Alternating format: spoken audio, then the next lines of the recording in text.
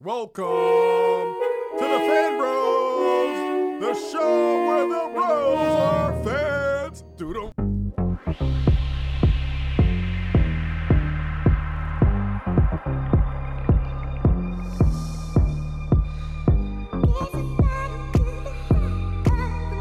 And what's up, y'all? It's your boy DJ Ben and welcome to Fan Bros Show, the voice of the urban geek for all nerds.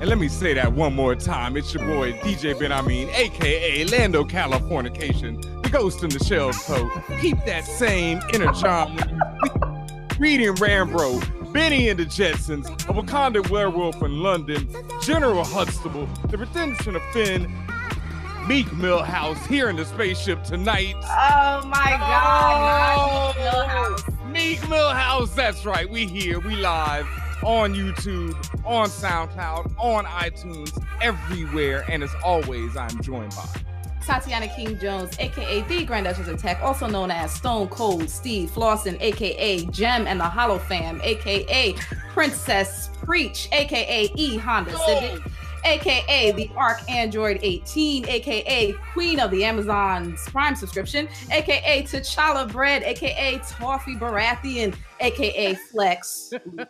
Oh, a lot of heat coming off that couch right there. A lot of heat coming off that couch right now. And in the third seat we have, oh my God, it is me, Jeff J, aka the Haitian Super Saiyan, do rags to riches, Earth, Wind, and Firestorm, John Bodega, Bag of Vance, Astro, Brian McKnight, Thrasher, Fax the Destroyer, Time, Holland to Hollywood, but it's good, and Android 17 Wolf.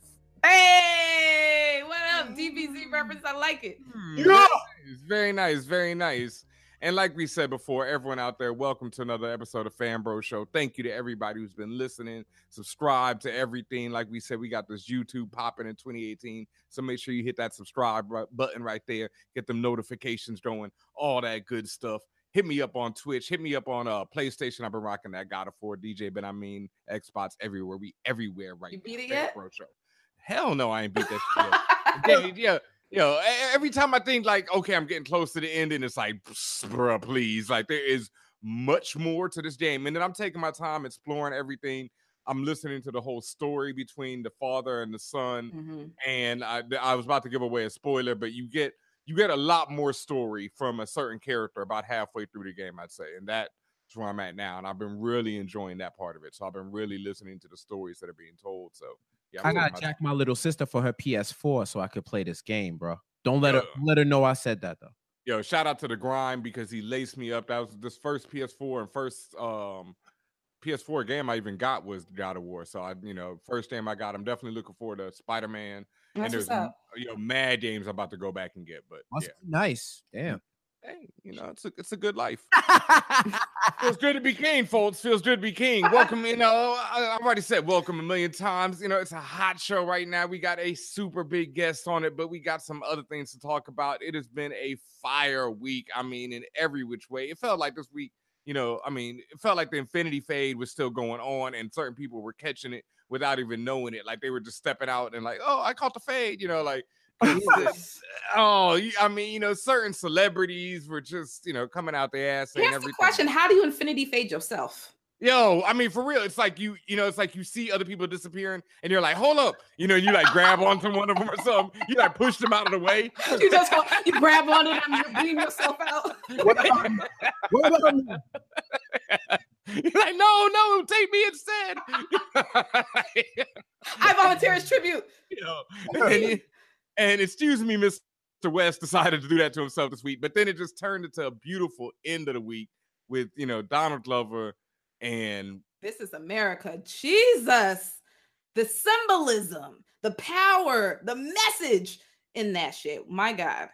He was hitting the moves though. Like let's be like, y'all can deconstruct it however you want. He was getting them young boy dances off. His shoot was nice. He did shoot real good. At my not so advanced age, those are young boy dances. Like, the fact that he caught that shit, I'm like, yo, now I gotta do it. I have to be able to catch it now. Like if I can't shoot, you seen DJ Khaled shoot dance? No, that's probably horrible. Yeah. It was Looks rough. like he's fighting himself. Oh no.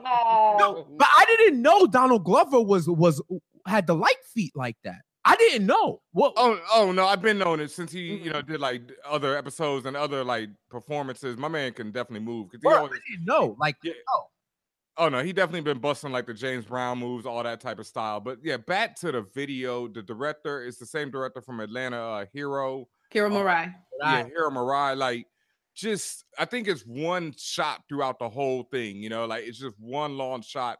Everything had to happen in coordination and precision, like just silliness. It's edited one shot, edited continuous shot, but yeah. Okay, so they didn't actually do it in one shot. It's just edited to look like one shot. Okay. All right. Well, I ain't mad. Same thing. Hey, I ain't mad at that. It don't change the concept. The hustle is still there. The hustle and the work put into it is still there. But that, something else I wanted to talk about on this episode, something we really got to talk about, is how people just put things into, people start making people into heroes, like into geniuses is a word people just throw around right away. And then it leads into the thing where it's like we have Donald Glover right now, where now everyone's like, oh my God, he's the most important artist. I saw someone tweet that out right now. Like, no one else is on his level right now. And it's like, that's real interesting and real, like, how do you have that going on? How do you say he's the most important artist? He's the only one who can, speak for anyone. That really, I don't really like that. I don't like that concept because it leads into the idea like we have a Kanye West, like, right? Kanye West at one point was the most important artist. What is he going to say next? What's he going to do next? And then people wait for you to fall or wait for you to make that mistake so they can tear you apart. And it puts a lot of pressure on these people. And then it also, the idea that one person creates anything by themselves is also a silly idea, that one person is behind everything. Because as we see, Hero's the director of Atlanta. He's directed pretty much every episode. I think Donald's done one, maybe one other person's done some other episodes like that. The writing team of Atlanta is like, 5-6 different people, the royalty writing team. They also worked on the Childish Gambino album.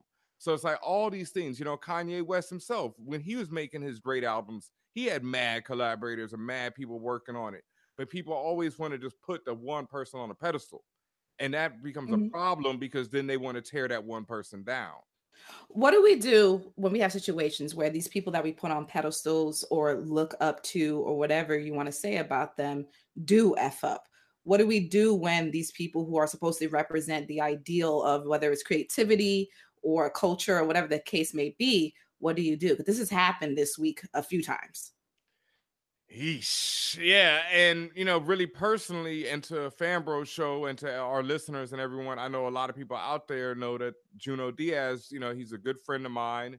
He was one of our most important, still to this day, one of my favorite episodes of the show, just an incredible episode. I still think he's a great writer, but I also fully understand what people have been saying this week about not only his writing, but his life. And, I would say what, like Tatiana said, what do you do when this happens? Like, this conversation keeps coming up because we start talking about their works. Do you throw out the baby with the bathwater at that point? Does their behavior negate either past or current works or the power thereof of those works? What do you do? And granted, there's no one right answer, right? Everyone's going to feel the way they feel about different things. But that being said, I think it's important to discuss that. What do you do with these works? Does all those works for all of a sudden become trash? Does that mean that those things are frozen in time and anything going forward is you don't pay attention to? What do you do with these people? Well, I do think it opens you up to scrutiny, right? Whether you're doing any art that you're presenting for public consumption, you offer it up for scrutiny because art is to be absorbed and to be to everybody interprets it a different way. And when you create something, everybody's going to take their little tidbits and their morsels from it, and you only know what you endeavored to do when you created the art. But everybody can find different pieces within your art that resonates with them and that manifests into something that you may not even saw, or you may not even intended, but it causes you to be able to reflect and say, oh shoot, this is a level I didn't even notice. Yeah, you can interpret that. I wasn't trying to say that, but yeah, you can interpret it like that. Like I see it. And that's the beauty of art, is that because it's so subjective, you can find things in it that no one else can and make a case for it. But it's difficult, right? Because people can be geniuses, because like the textbook definition, like I pulled it up on my phone right now. It's extraordinary intellectual powers, especially as manifested in creative activity, or someone endowed with extraordinary mental superiority, right? Yeah. I'm of the belief that genius, depending on the topic, it's not transferable.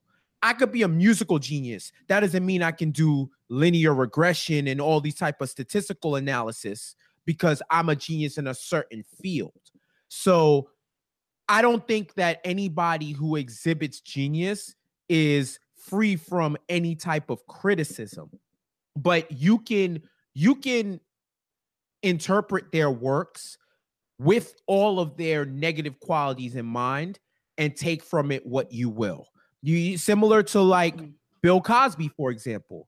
Bill Cosby, you know, Heathcliff Huxtable and Bill Cosby are two totally different people, played by the same man.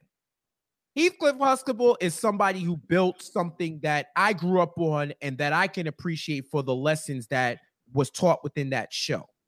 But Bill Cosby, you know, he is what he is. He's a fucking predator. He's a rapist. He's all of that. But I don't think that what he did in real life is the art that he created. Okay. That's interesting. But then it's like, well, like me, I never really cared for R. Kelly. Like, Your Body's Calling was like pretty much the only joint that I ever F with. And I saw somebody I was reading this long article about him this week where someone was defending him and saying, you know, he contributed so much to the culture. And I'm like, I mean, okay, like I believe I Can Fly, you know, like, okay, that's the jam, right? That, you know, inspirational. He wrote for a lot of True Indeed, Maxwell. He contributions. Like, if we just take him from everything else and just talk about the work that he put in just in the genre alone, save all the pedophilia and all of that shit, he did contribute to the culture. Like that, that's just a fact. Okay, but see, this is something that I've always thought about, right? And it goes back to even before R. Kelly, anyone, like someone like Shakespeare, any great artist, right? When you think about them, it's like they're in this position, but how did they get in that position? And I'm sure there's other artists like that who just aren't in that position. Because, and also one of the reasons why is because R. Kelly occupies that position. So I'm sure there were other artists who could have been R. Kelly's position who weren't out there fucking kids, you know? So it's like that. I mean, no, let's keep it real. That's what I'm saying. You got to put these things in perspective. And that's what I've always said, because it's like people idolize certain people. Like, we don't know what Shakespeare was doing. We don't know if he had mad ghostwriters. You know, like, I'm sure there's historians and stuff who can bait me, whatever. But you don't, you know, were we there, like, right there? Who is that? That got weak when you talk about Shakespeare had a ghost. Hell. Shakespeare. Wait, no, we can't. Wait, hold on. That's the title of the episode. Bong. Like, even Shakespeare got ghostwriters. Shakespeare was out here. Shakespeare didn't write his own rhymes. I don't know. I wasn't there in the studio when he was kicking them shits. So, you know what I mean? So it's like, that's what I mean. But people put different things on pedestals. Shakespeare in the stew now? How did we get here? It happens. It happens. Kara said he was going to battle him and take his shit. So, you know, it's already out there. But Midsummer Night's Dream was written by fucking Plato and not Shakespeare and shit. Like, I think that's like different centuries. Like, imagine. But a scoop. Yo, that shit is fire, yo. And let me publish it under my work. Oh my God. But back to the reality of it, that's what I'm saying. It's like we say, okay, you can take this person away from that. And yes, you can, but at the same time, you can't forget what these people have done in good and, more importantly, in bad ways, you know, sometimes. And so back to someone like Junot Diaz, someone who we on the show personally love, as much as we do like his writing, everything he said, you also have to take the good with the bad with these people and be like, So is the lesson, don't put anyone on a pedestal?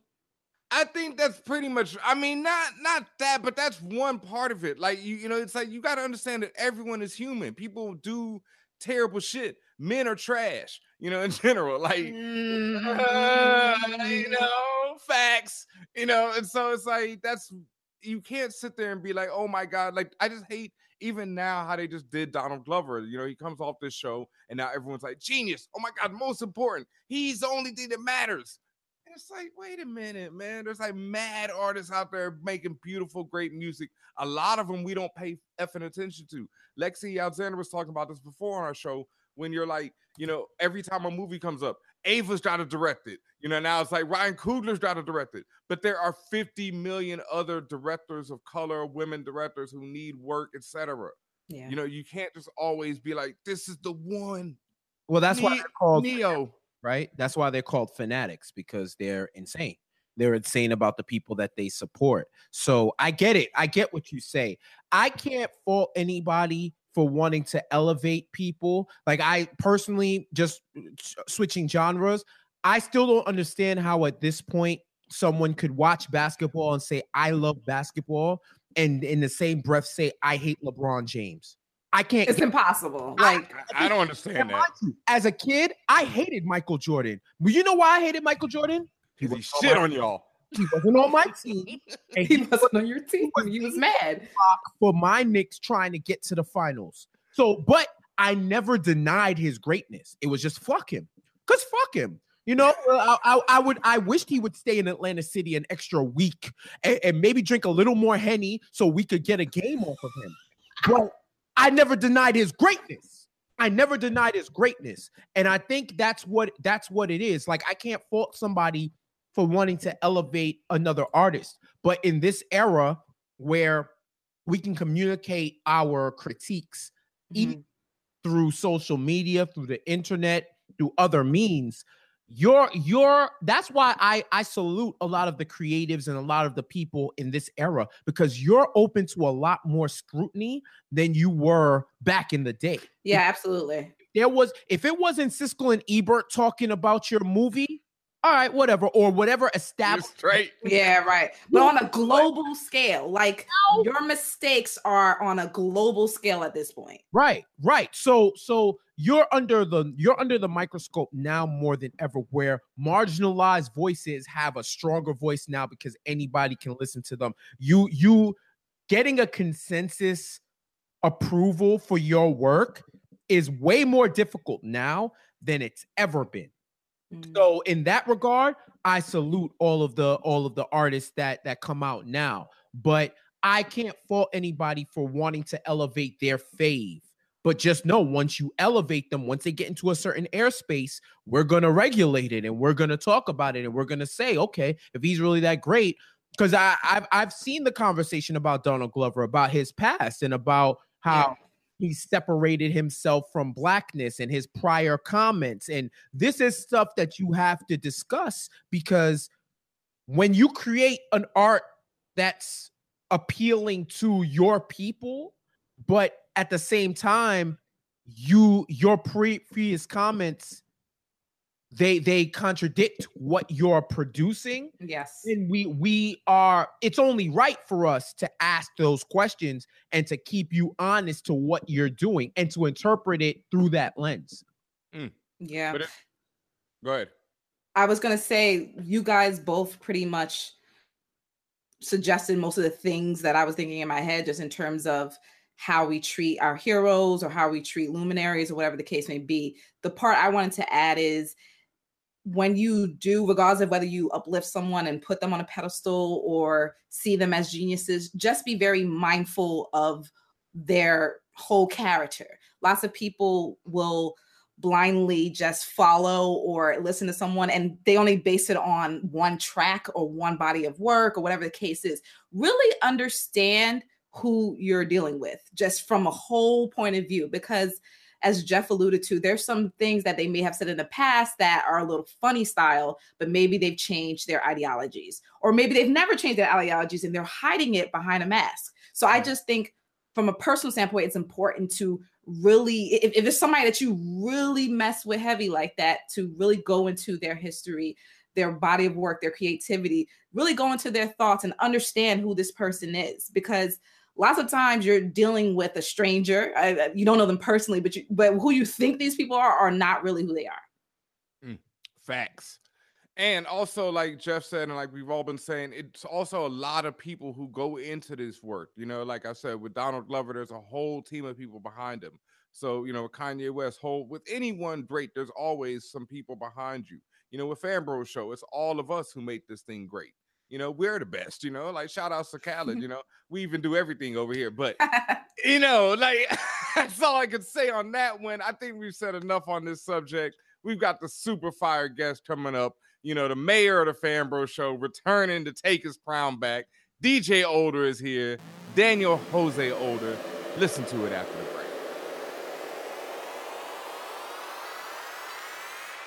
Hey, this is Yatide Badaki. I play Bilquis on American Gods, and when I am not swallowing up people whole, I am listening to Fanbros. Hi, this is Marjorie Liu, and when I'm not bitching about Ex Machina the movie, I'm listening to Fanbros. This is Cree Summer, and when I'm not voicing your favorite childhood cartoons or smoking a lot of weed, I'm listening to the Fanbro Show.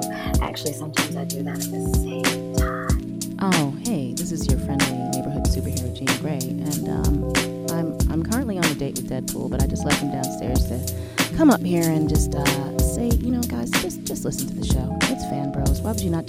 Hold on. I'm coming, honey. Okay. All right. That's Deadpool. Okay. Bye, guys. Hi guys, it's Alfre Woodard, and when you are not just like picking, why don't you listen to Fanbros? The best people are. But you know what picking is? Just picking your nose.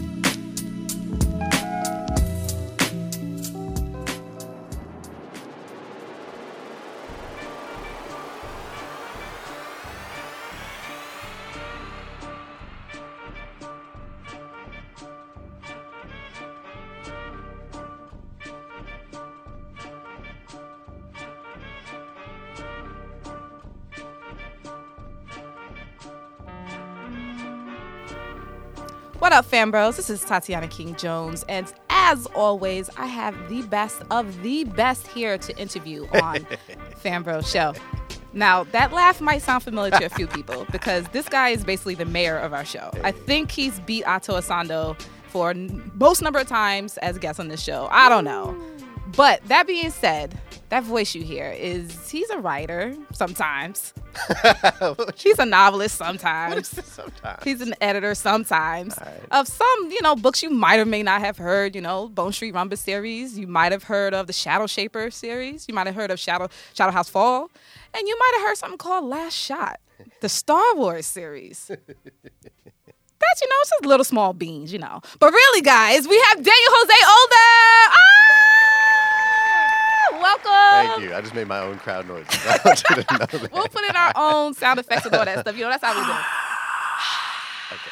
So welcome back. Thank you. As usual, always love having you here. You are, again, one of the kings of Fanbros, okay? I have to say one of them because everybody else is going to get mad. I understand that. But you're one of the kings of Fanbros show. I respect it. You've always effed with us heavy since Jump Street, okay? I love you guys.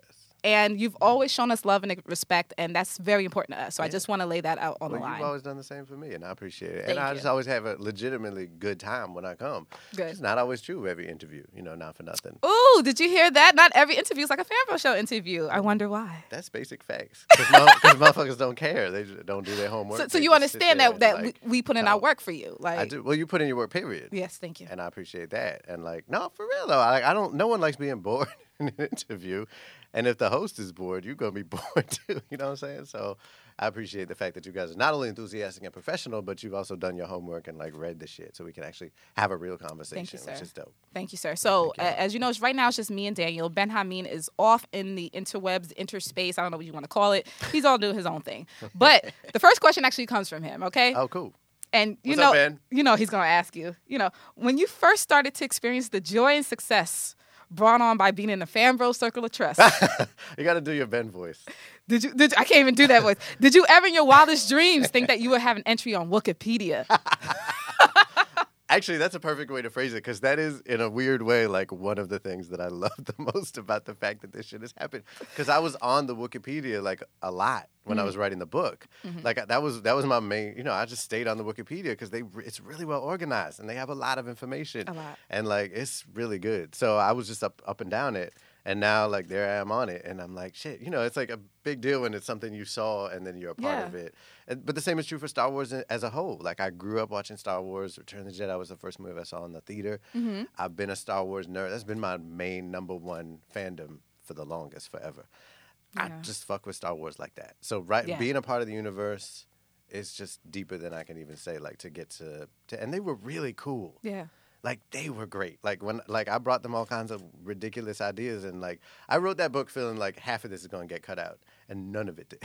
Like, So wait, that's interesting. You're telling me everything you wrote they accepted? Mostly?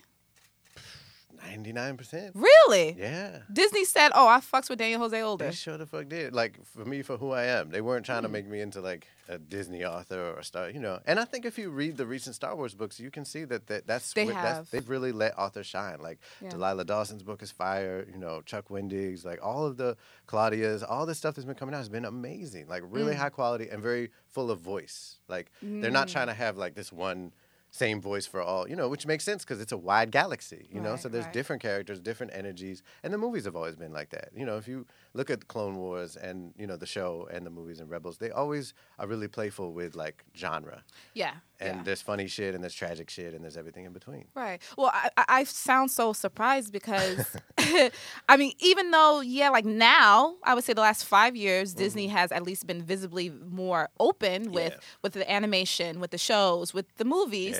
And now with the novels, I still felt like, you know, they're very strict about things. Like, they're very traditionalist. Like, okay, we're giving you the reins, but within a certain parameters. And you're telling me that's kind of the truth, but they're also giving you your voice. Yeah, totally giving me my voice. Yeah, no, absolutely. And I wondered that too. I went into it with some trepidation, being like, you know, I had never written an IP before, like, you know, someone else's world. What's it called? Intellectual property, right? Intellectual property, yeah. Yes, I hadn't done that before. And honestly, if it wasn't Star Wars, it would be really hard for me to get me to do it because I just love making up my own shit. That's what I do, you know. But yeah, I was like, are they going to chop? But it's worth it. It was worth it to me, even if they were going to chop. I mean, I went into publishing originally wondering that too. You know, like when I wrote Shadow Shaper, I was like, I don't know if they're going to let me get away with this shit. This is like a fantasy book that outright critiques white supremacy, gentrification, cultural appropriation. Like, I wasn't seeing that in a lot of fantasy books. So I didn't know if I could get away with it, especially with Scholastic. And they let me run rampant. You know, they let me do exactly what I wanted to do. And I think the lesson in that for me and for writers coming up is, like, don't assume that they're going to cull your voice and do it for them. You know? Like, maybe, like, take that risk and see what happens. And I know that's not easy. Like, I don't want to say it as if, like, oh, yeah, just, you know, attack white supremacy. Especially if it's Disney. Right. No, absolutely. Like, and I think it's hard. It's hard to do, and you're taking a risk by doing it. Yeah. And sometimes that risk pays off. And sometimes you need to be strategic and get yourself in the door and then fuck shit up. Yeah. And that's cool, too. You know, there's different ways of coming at it. Smart. But, you know, Last Shot has a black trans person or gender non-binary person. Yes. Last Shot has, you know, all kinds of interspecial relationships. It has an Ewok. Apparently, this is controversial that there's an Ewok who's a hacker. You know, like white supremacists. Why is that controversial? Oh, they got so. You didn't see the guy say, "This book is dead to me," on the strength of that. But why is that controversial? Because Ewoks are a quote unquote primitive culture. Yeah, so I'm not gonna defend it. This is their dumbass. So idea, there can't be a difference. Well, what's really wild is in canon we see Ewoks jump on top of speeders and know exactly what to do with them. That's so what it's I'm saying. not even You like, see, yeah. Okay, wait a minute. But you know what it's really about. Yeah. You know what it's really about. Like, you see Chewie do that too. You see Chewie flying a whole ass Millennium Falcon. But Chewie's not an Ewok, and he's sorry, established right off the bat as like he's a Wookiee. But I mean, like what I'm saying is there are many species that are right. They have a, they have a how you call it? They have a. They're not human. They're furry as shit, but they still know what to do with a but like more so that there's a stereotype about them. Right. But then they rise above that. So I don't understand why you couldn't do that. To me, it's that, you know, science fiction has always been the discourse of colonialism. And that is a very clear example of it. And, you know, the Ewoks are problematic. Let's be honest, you know. They're dope as hell. I love that part of the movie. It's a narrative about, like, warring quote unquote civilized cultures using quote unquote primitive cultures as a part of their proxy war, which was happening. That was the 80s. That's exactly what was going on between the U.S. and Russia and all that other stuff. Whatever. Point is, people see them as the primitive other.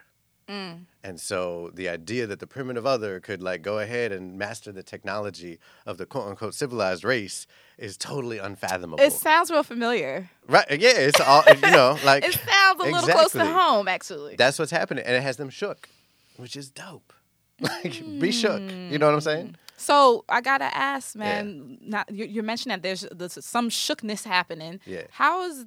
And I don't know if you've been paying attention to it, if you've been looking at obviously you have, at least online, but have you been looking at the reviews? What are the public saying about your books? It's been way overwhelmingly positive for the most part. Good. I just now on Twitter retweeted Chuck Wendig, who went on Amazon and found all this hatred, which was very clearly coordinated, right-wing, douchebag hatred. So they're doing review bombs? Yeah, review bombs where it's 1-star reviews and, oh, this book is trash. One, I think, said, if you like this book, you should be put in an oven. Yeah, no, all that thoughtful literary critique that we're used to from the douchebag corner. I mean, they're really hurt and shook, and that's what it is. And I think it's funny. It's not funny, but it's also funny. You know what I mean? That's how you kind of have to approach. I've been hated on by folks, by white supremacists since I've been publishing books. My first book, which came out from an independent publisher, which was a small press release, still had people in the comments on Goodreads being there are not enough nice white people and blah, blah, blah. All this bullshit. Because literature itself doesn't have enough nice white people in the history of, Western lit. But whatever. So I find it funny. I find it sad. I find it both at the same time. I feel for the people that actually, I know it can feel really scary, and I don't want my readers to have to feel scared, the people that love it. Because what I've been getting, and this is what I think is important to focus on, is people in my mentions on Twitter saying I never dreamed that Star Wars would have a non-binary character, a non-binary black character, who is dope human, and really, really cool and not a bad guy and not a punchline. People just didn't dream that would happen in our lifetime. So and it's not the first, I should say. Chuck has a non-binary character in the Aftermath series. So it's more and more. We're accumulating. And I think that's amazing. And people have just been really grateful for that. And that's been cool. Yeah. I'm just shocked that I'm clamoring for a Star Wars book. That's true. We've been arguing about Star Wars and Star Trek since we met. We've been arguing about Star Wars and Star Trek. Yeah. And quite honestly, the last 5 years have been very illuminating for me when it comes to Star Wars. And I've become a full-fledged fan. That's amazing. A full-fledged fan. So what you're saying is I was right. No. So I would never say that. I feel like that's what you're saying. As a Capricorn, that's how I understand what you're saying right That's now. not what I'm saying. Fair enough, Garrett. Go on. So... what is it like working with your Disney overlords? Because because you came, you come in, they were mad cool. But no, what is? Because I know you're NDA'd out the ass. Yes, I am. You let's do it this way. Yes. The way you started, your life was very different from the day you first came on Fan Bros show. True. Okay. True. I don't know if you were still doing it or you had just left the ambulance service. I call it the ambulance service, the ambulance. But I was still doing it back then. I think. Right. Yeah. I think you were still doing it, but that was recent. You were still, even though you had stuff under your belt, you were still fledging. Yeah. And for now, you over here living the NO, you got in a mansion, you coming down at Disney World every day and stuff. The record. But yeah, you got your own secret service. I haven't been to Disney World. You know what? You're spreading rumors now. I do not have a mansion. But your life is it's really different. It's really different. It really is the dream. I really feel like I'm living the dream in a very, I know this sound, you can't say you're being humble, but it's a humble dream in a way. It's not about the goodly goods that I have in my life. It's about the fact that I wake up every day and I get to write. That's the dream. And that's not for nothing, but early on that was always what I called success. And I think it's really important, again, for writers on the come up, it's really important to stop and take a second and take a breath and define success for yourself. Because God forbid you living out someone else's dream, or you're living out your version of success, but you don't know it because you think you're supposed to be doing a Stephen King, and that really is common, especially with us, because we often will chase a white version of success, which looks very different from maybe what we really want. Yeah. You know, like that version of success. And I think we talked about this on the show before, but that whole idea of just like blasting off and being separated from your world and your community and like not looking back ever and being on billboards and just not talking to your old, crew is trash. Like that's really unhealthy and scary. But that's what we're told is what it means to make it. Which is weird. It's weird, right? When you look at it from logic standpoint, it's logically it's nuts. Like, and it's dangerous, and people burn out because of it. You know, like look at how much mental health problems happen in celebrities. Like, and there's reasons for it, and some of that has to do with the disconnect. Like, we're taught that you should tear yourself away from your people to win, and that's so damaging. And I don't believe in that. And early on, I knew not to believe in that. So I told myself, I sat down and I said, like, what does it mean to make it? Because I didn't want to make it and not know it. Do you feel like you made it? Yeah, I feel like I made it. But I also qualify that by saying it's an ongoing process, right? Making it doesn't mean you stop. Okay. And you have to keep setting your sights higher, right? Like, I don't want to be where I am next year, but that doesn't mean I'm unhappy where I am. Okay, that's and fair. I feel like activism is the same way, right? Like when I think about the diverse books situation and that struggle, like I was in Barnes & Noble today, right? And I looked at their display, and that shit was amazing. Like the young adults display. I mean, like majority POC books. Did you move your books there? I did not. You should always do that. Every time you walk into a Barnes & Noble's, move whatever. Well, the good news is I don't really have to anymore, so that's cool. But no, my books were there. This was all... it was just like, because it was really recent YA books that had come out. But it was all these amazing black women that are writing YA right now. It was just like mad people of color, queer love stories, like just, it was beautiful. And I was like, this is what we're fighting for. Like, this is what we fought for, which doesn't mean we're done. You know, we don't get to like just be like, it's a wrap, because that's not how white supremacy works or patriarchy. Like, it's never a wrap. Yeah, they don't stop. So we can't stop. But we can say like, yo, we fought that fight and we won it. And now we keep moving to the next fight. Yeah, yeah. You mentioned that trip that you took to Barnes & Noble. You saw this beauty, really. What are like some of the titles that you're really into, or you saw that you like? You know what, you guys need to pay attention to this. Man, okay. Well, right on that shelf we had The Bells by Danielle Clayton. We had Children of Blood and Bone by Tomi Adeyemi. Yep, that's what I was gonna say. Have you read that shit? No, I have it on the way. Yo, on it's the great. way. Both of those books are great. Dread Nation is great by Justina Ireland. Like those three right there. Boom. Like black women fantasy, just killing the game, like over and over, and that's amazing. And I want to shout out Tomi because she's really, they're all really sweet people. Tomi told me that a lot of her inspiration from writing came from Shadow Shaper. Wow, which really moved me. Yeah, Children of Blood and Bone is a quote from Shadow Shaper. Like it's so sweet that like blows my mind because that's the cycle of like there are people like Tananarive Due, Jacqueline Woodson who inspire me. You know, and who I write because they found room under their wing. And, I always like say their names and shout them out. Cherie Renee Thomas, like amazing black women who really put themselves out there and like allowed me to grow, And, for Tomi to say to me, like, just be so excited and be so awesome about letting me know that, it like really moved me, like it really just touches me that we can be in that community together. And Danielle Clayton, amazing writer, amazing book, like she's part of that. She really is like spearheading that We Need Diverse Books movement and making sure it doesn't stay just a moment and really stays a movement. And that's huge. It's an active... It's an active thing. It didn't just die out. It wasn't just a hashtag that flashed and then disappeared. And The Bells is dope too. Like there's just so many good books happening. Yeah. So I sent you a note saying and I put it all on my IG. I got the book. I got Last Shot. I was freaking thrilled that I got it. Yeah. I didn't get to read the whole thing, but I got to read the first few chapters. Cool. And I say, from my standpoint, I love the voice that you gave Lando. Oh, thank you. Like I love it. I am, because we have the image of Billy D, and I'm thinking of young Billy D. Right. And then like the way you characterize him and the way that you use adjectives and the way that you space it with action, it's like it's so perfect. Like it's never just not to say anybody just writes like that, but it's never the guy walked to the right. It was right. It was Lando with his flowing purple locks and waves and, cascaded over his shoulder. And like, it's very expressive. And I love that expressive writing. So you did that also in his voice, just the way he would talk to people. Like right in the beginning, when he's talking to the young, it wasn't an Ewok. He was talking to... the Twi'lek? Yeah, the Twi'lek. He was talking to a young Twi'lek.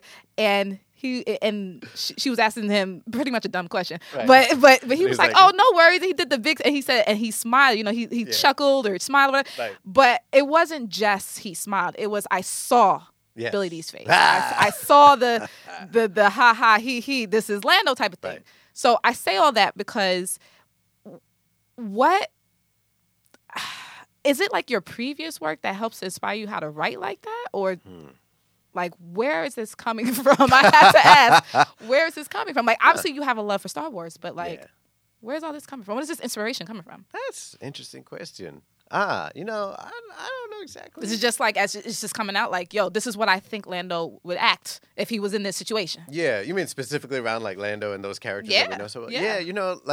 Yeah, that is a lot. Like he's such a. What I love about Star Wars is that it's a great lesson in the fact that like it's a great lesson in fuck backstory. That's what I want to say, basically. Like, we rely way too heavily on backstory as writers. Mm-hmm. And I always think of, like, because we're always talking about character development and what makes characters real and stuff. Backstory is not it. Like, you always want to think, like, what makes you fall in love with a person? Yeah. And that's kind of what you want to get at. And that's a big, obviously, weird, out there kind of question. But you actually don't fall in love with anybody over their backstory. You know what I mean? Like, you're never like, wow, I love you because you were born in a small town outside of Des Moines. Like, nobody gives a fuck. You know what I mean? Like, nobody cares about you, Superman. No, right. Oh, shit, I wasn't even, I didn't even mean to shade that much. It's Smallville, but, same thing. Same thing. Cornfields. I really don't love Superman, though. I know. Anyway, the point is, like, you don't care about people's backstory. I mean, you might, and down the road, once you care about them, then you care about their backstory. Yeah. And that's why, like, backstory is good to, like, push down a little bit into the narrative some, but we don't need to lead with that. And like, if you think about Star Wars, like, we don't know a goddamn thing about Han Solo or Lando. We know, we can count on one hand what we know about them as characters. What we love is them as people and the acting that brings them to life, and they're like the fact that they're daredevils and that they're mischievous and that they get away with shit. Like, we love all that shit about them. That's the most fun. Yes, and that's front story, and that's great because that's the action. That's the good stuff. So I think that's an important lesson. I think it means we can spend less time talking about where motherfuckers were born and more time telling actual stories. So I tried to take that and look at them and how they moved and how they acted. That's what comes across. Yeah. That's what the genius of Billy D is. You know what I mean? Yes. Like, and that's a deep-ass character. Like, it's super deep. He's super deep. He takes a big L even as he's handing out another L. You know what I mean? Like, in Empire, we see him, like, fuck up his best friend's entire life to save a whole city. Yeah. And to save his best friend's girl. Like, he really saved a lot of lives that day, but we focused on the fact that, he threw a motherfucker on, and it's his best friend, so it's a betrayal. Like, no doubt, it's a betrayal. But he actually did the right thing. Yeah. And he also came back around and almost got killed, saving his ass a year later, in Jedi. Yeah. And that's, like, profound, So, and later in the book, that comes up between them, in a mild way, like, and they're just having a conversation. But it's good in this book that you get to understand the motives. Right. Because where in the timeline, this book takes place where in the series? Okay, there's actually 4 parts. Yeah, because I know in the beginning, I love, what's interesting, just like your other books, is even though you didn't draw it, you didn't get somebody to draw it, there's kind of a map. of where it is. Oh, like in the because it shows you the timeline. Yeah, exactly. Del Rey is awesome. So, and I say that because I saw the map, but clearly didn't remember. Where is it in the story? No, it's because you don't remember because it's complicated. Because like the main part of the story of Last Shot happens about 2 or 3 years after Return of the Jedi. Okay. So, and after that, it's like 2 years after Aftermath, really, which is a little bit after Return of the Jedi. Mm-hmm. So that's like after the Battle of Jakku. Like Ben Solo is a toddler; he's 2 years old. And that's when everything is going on. But we also jump back in time to look at Emo Ren. That, by the way, was a whole other part that I didn't expect. I didn't realize how deep the fandom of Kylo is. Yeah, and it's impressive. Like they love him. They love him. He's such a freaking Kanye, but they love him. He's like Kanye. He's so Kanye. Kanye is Kylo Ren. You ain't know that? I did not know Kanye that. Ren. You're right. Yeah. You thought. Look it up. You know what's funny? Because did you see on Twitter the other day? I was like, I started a hashtag like years ago, Star Wars rap names. No. Yes, and it was one of those. Oh wait, yes you did. It went viral. Yeah. BuzzFeed covered it and didn't mention me and all that shit. It's like one of the as all good viral. What's new? Right. Like what's new? That's how it works. But anyway, yeah, I didn't. What were we? So it's where young is it Lando. in this story? Right, young Lando. The young Lando stuff happens right before Solo. Okay. And the young Han stuff happens right after Solo. Oh, okay. Yeah. Okay. So it sandwiches the movie. Okay, so that answers my next question about how does it run into the movie. Okay. Exactly, yeah. And I understand, obviously, the book is not just about Lando. It's also about Han and those early days as well. But I focus in on Lando because he's one of the few early characters of color, visible characters of color. It's perhaps the only one that's like not like killed outright. No, yeah, I think you're right. I don't know. Like, I'm talking about the early days. Like, the original trilogy. I don't remember. No.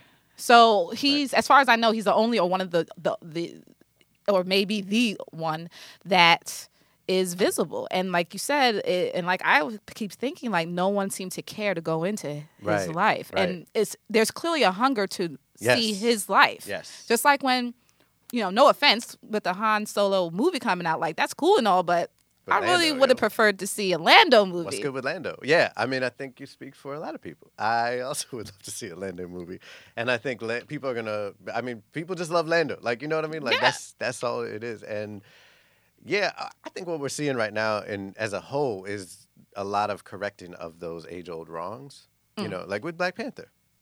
You know what I mean? Like with a lot of series that we're now seeing, like, oh shit, like, oh, people want to see this. Oh, black people go to the movies. Oh, POC read. Like, oh, black people go to the movies. Like, literally, like, I love it. We've been saying that shit for years, right? But people are finally keying into it, and now we have like one of the most successful movies of all time. So I think Star Wars knows that, and they'll be on that tip. They're figuring it out. It has been getting more and more diverse, and I think we're going to see good things ahead. I hope. That is my hope. So. One thing, you are writing about the love of Lando's life. Yes, I am. That I didn't think they'd let me do either. Who doesn't make it to Cloud City? Who doesn't make it? Wait, what? Who doesn't make it to Cloud City? You mean in the earlier? Yeah. What? Who doesn't make it? Wait, no, she's in the front story.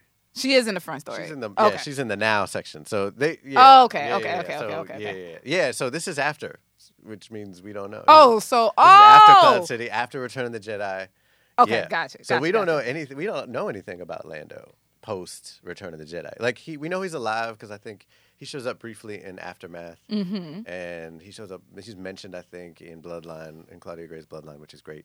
But so we just know he's alive. We don't know anything else about him, which means I got to fill in some blanks. Is Han's wife in here, or Leia? No, well, no, the other. Well, Sana. Yes. Yes, of course. Oh my God, you think I was gonna write a Star Wars book? Yeah, no, I know that you're gonna try, but it's like no, that's because I didn't get that far, so I don't know. Yeah, she's in the Han backstory section. Yes. I love her. She is amazing. Yes. Did you read? There was a comic with her and Lando recently that Marvel did. That's how I got into it. Like I was like, whoa, where's this woman come from? Yes. Right. So, and they joke about the fact, like, Leia's like, oh, your other wife. Like, she literally says that. And Lando's like, of all the beautiful women in the galaxy that you were going to fake marry for some land. Yikes. Yeah, it's a whole thing. But she's an amazing character. She was a lot of fun to write. Because she just runs circles around Han. Yeah. Like, she's 1,000 times smarter than him. She's so cool. Like, just from that one panel, I was just like, she's fucking badass. That comic, she's been in a bunch of different comics, but that one that was really about her, that was phenomenal. When she coming down the walkway, got that blaster ready, I was just like, yo! And like, one thing I really wanted to do in this book, which is not natural to me, is have fashion be a part of it. Like, because thank God. Yeah. I'm a fashion person, so thank God, I'm not. I did it for fashion. you. Yes. Thank you. And people have been appreciating it, which I'm glad of, because I don't know what I'm doing. But it's Star Wars, so you can make shit up. So I made up a lot of fashion, like in that world, and like different kinds of cloth, and how it feels, but it was really important, and that's a way of getting a character too. So there's these two contrasting moments of Lando getting dressed and Han getting dressed much later in the book, and Lando's getting dressed for a party, and he's like picking out his cape and getting everything. He's sharper than a motherfucker. They let me talk about his bulge. They let me have a line in a Star Wars book. Wait. Lando's bulge is a thing. So we talking about how Lando out here packing in the Star Wars streets. And his ass. What? Literally. Yes, it says the word ass. Wait, yes. See, now I'm mad I didn't even get that deep in the book because I'm like, whoa. No, it's the first scene of him, young Lando, is him getting dressed. He's like getting ready for a party. Disney wildin'. They let you be sexual and shit. This is great. This is fantastic. And he fucking that Twi'lek. Oh, baby. I don't know if I'm allowed to say any of this. It's too late. This is on tape. Ooh. Okay, wait. Okay. Oh my gosh, that really made me hot. Okay, wait a minute. Let me fan myself. But wait, like I said, you have so many. I keep telling you about your writing style. It's so expressive and it's so great. And you have all these different stories. One, you have Shadow Shaper, and you have all these just beautiful, colorful characters that have huge ramifications and ripple effects to the other characters that interact with them. How do you contain that when you're trying to write different stories? For example, how do you manage to not let shadow shaper thoughts leak into last shot thoughts, leak into everything else. No, for real though, that's really hard. That's like really one of the hardest parts. It's Yeah. not that they leak; it's that it's hard to switch gears. So like when I wrote Last Shot, I had just finished Dactyl Hill Squad, and Dactyl Hill Squad takes place in first of all it's for middle grade readers, so 8 to 12-year-olds. Yeah. Second, so it's as far away from adult as you can get.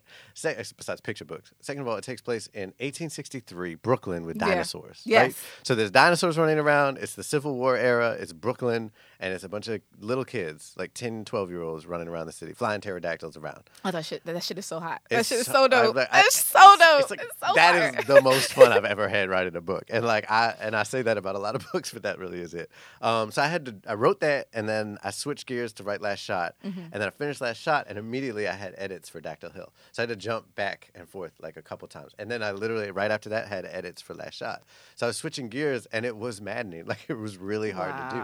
That is literally the hardest thing to do because you just have to be like, wait, different focus. Even though there's a lot of crossover in my books, and if you read my books, you'll feel the different themes that stretch through everything, but it's different. It's a different world, and Star Wars is not 1863 Brooklyn. Like it's wild. So it was hard. All I can say is it was really hard. So what did you do, and not just for that particular instance, but just in general? Like, what do you do to keep yourself focused on a task? Like, I know some people use certain methods. I think it's the Pomodoro technique. Like, I have no idea. That's one technique where it's like, I don't know exactly what it is, so please guys don't scare me. But it's a situation where like you write for like 20 minutes and you rest and do that's that, cool. Yeah. like stuff like that. But Right. do you have like a way about doing things? I do. This is what I've learned. Like, my main thing that helps me through that actually is that I will sit down and not write first. The first thing you do is like, first of all, you set up shit.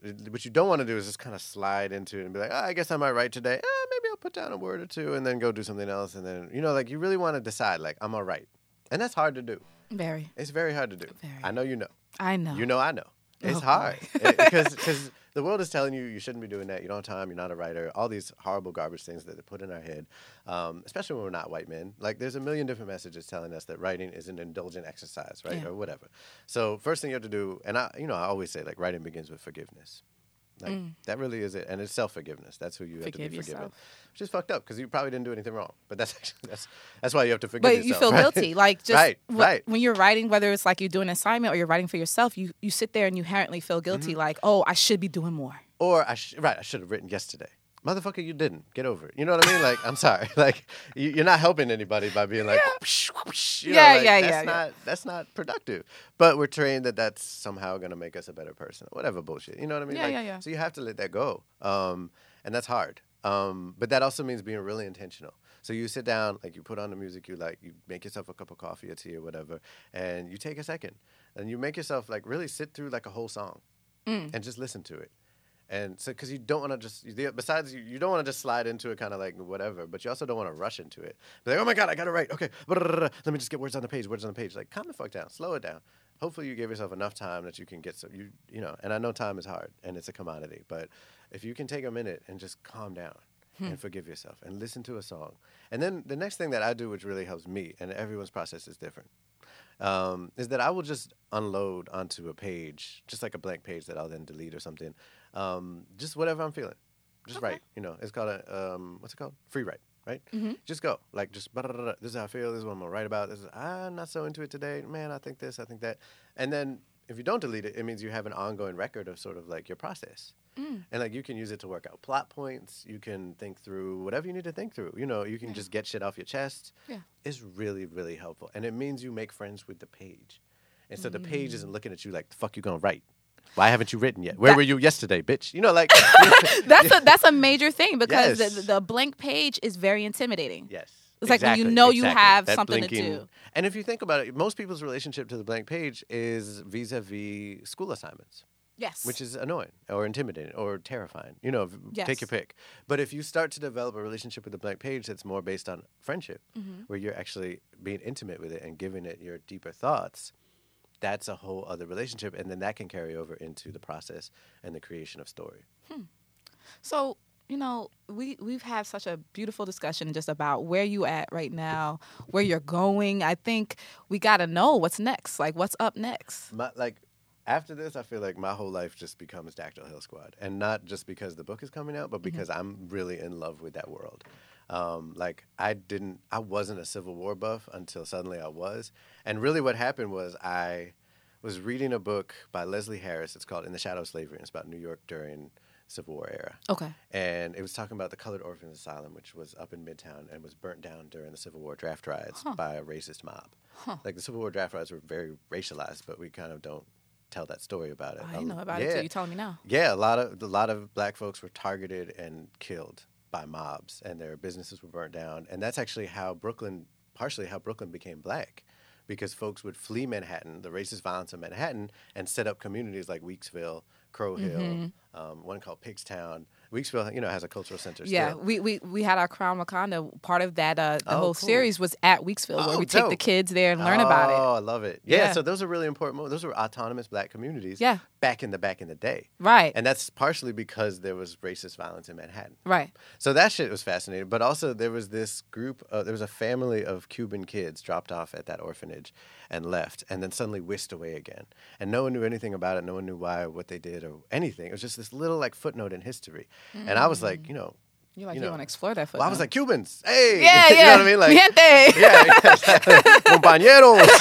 Totally. Because we always looking for ourselves. You know what I mean? Like, that's a very deep down and real instinct, is to try to find yourself, especially when you're a kid of color and you couldn't for so long. Yeah. You know what I'm saying? So I saw myself in history, and then I was like, what else did we do? Yeah. Where else were we? There was Cubans running around Crow Hill, like doing divination and all this cool shit that I started to find out about. And then to expand that lens and say, what were people of color doing in that time? One of the reasons nobody in our community generally has given that much of a fuck about the Civil War for so long is because it's generally shown to us as, two white armies just clashing over the issue of slavery, right. People of color, black people specifically, as passive entities to be saved, right? Even in 12 Years a Slave. I don't even know if we were really entities at that point. We were still objects. Literally property, yeah. Right? But even in the so-called liberal presentations of it, there's no active actors. None. Except maybe, Douglas. And Christmas addicts. Is that the Revolutionary War? Yeah, that's back. But Frederick Douglass had two sons that fought in the Union Army. Yeah. And there were almost 200,000 black soldiers in the Union Army.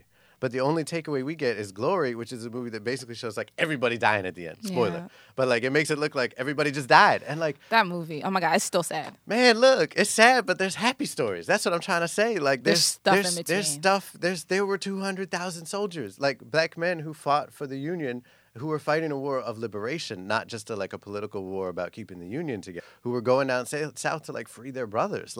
That's a whole story that Ta-Nehisi speaks about it some, which is dope, and now we're starting to talk about it. But that's a front of the war that we don't see. And when we see it, it's just a tragedy. And that we don't need more stories about how tragic life is for people of color or queer folks or anything. We know it's tragic. Or have the tragedy, but let us know that we can win sometimes too, because we did. Right. We won all kinds of things throughout history. You know what I mean? Yeah. So that really lit me up, because I was just wow, when you see yourself as a protagonist in history, that changes your whole relationship to history. Yeah. And then I just love dinosaurs. So I threw dinosaurs in there too. Yeah. And so that's where it comes from, but I just love that world, and that's what it's going to be. It's going to be expansive. It's so big in my mind, and in a way that just keeps opening and opening more doors. I just finished the sequel, and they end up down south in the front lines of the Civil War. And it gets really real, because shit is real. But it's for the kids. How to Train Your Dragon meets real life. It really is not. It really is. How to Train Your Dragon to fight in the Civil War. They fly on a giant. They have a giant pteranodon, which is a huge pterodactyl. Which one is? Oh, yeah. Jesus. Yeah, so they flying around on that, and she's badass, Stella, and they're just doing all kinds of cool shit. It's just so much fun to write. That's so cool. Yeah, it's really fun. I need an invite to the premiere of Solo.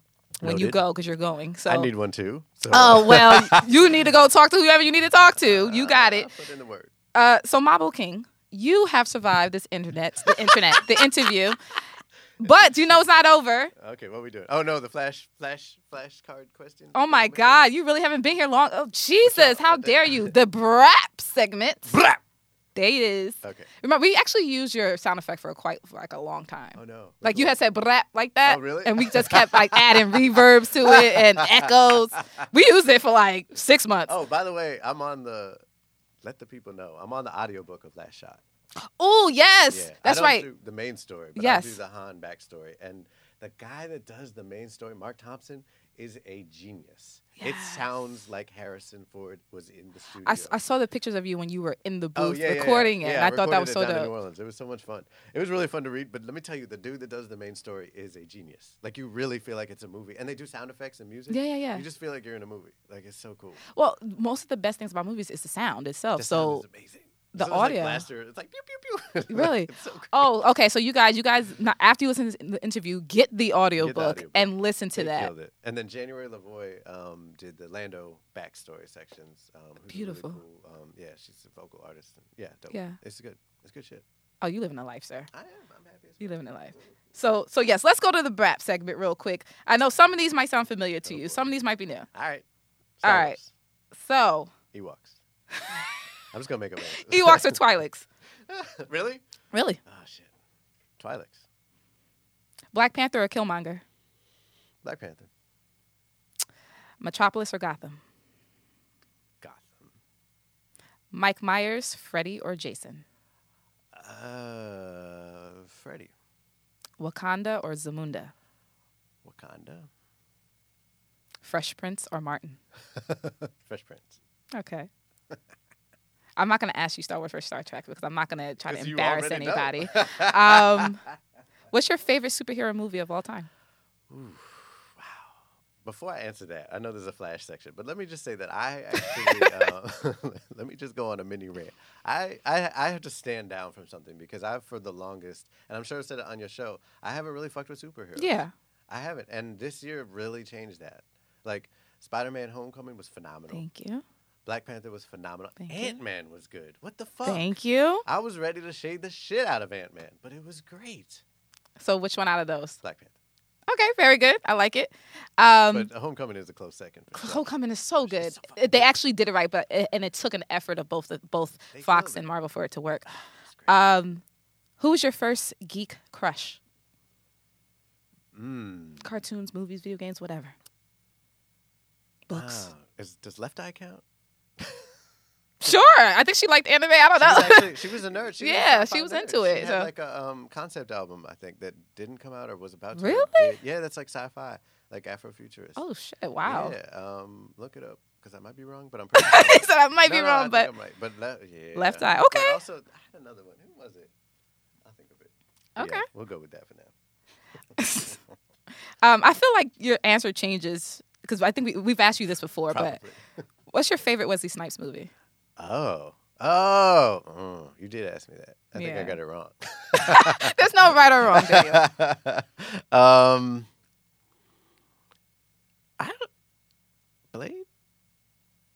Blade, Passenger 57, New Jack City, Tuong Fu. I think it's Blade. I don't really Which have Blade? one. The first one. Okay. I've only seen the first one. Don't say Trinity. As long as you don't say I've only Blade seen Trinity. the first one. I feel like there's a better answer to that I'm not thinking of right now, but we'll go with that for now. White Man Can't Jump. Oh, I do love that movie. Although I don't know if it holds up. Listen, I don't know. Speaking Whatever of works movies for that you. hold up. You know what was really fucking funny still? What? Spaceballs. I love Spaceballs. Spaceballs is hilarious. Spaceballs, I can say word for word, line for line. That is that's my shit. I hadn't seen it for like more than a decade. So I thought, first of all, and I saw it 8 million times more than a decade ago. So I didn't think it would be funny anymore. No, it's still funny. It's funny as fuck. It's that still whole thing ridiculous. with Ludicrous Speed, I lost my shit. I literally fell on my floor. Like it was over. It was Ludicrous I couldn't Speed. breathe. I had to stop the movie. Ludicrous Speed, Comb in the Desert. Yes, we ain't found shit.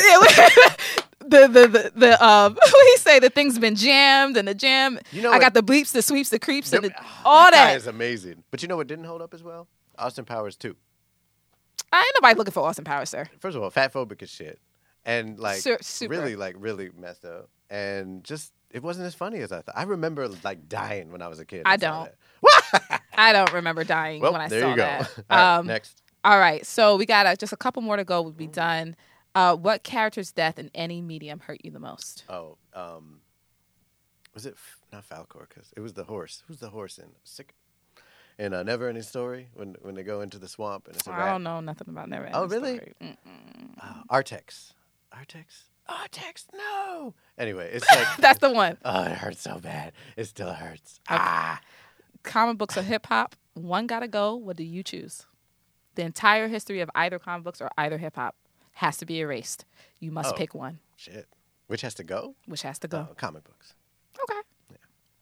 And finally, if you can have any one superpower, what would it be? Oh yeah, you've asked me that before. I think I always say flying. How cool? You could change your answer. I'd be able to talk to dinosaurs. So you're gonna be like the Aquaman of dinosaurs?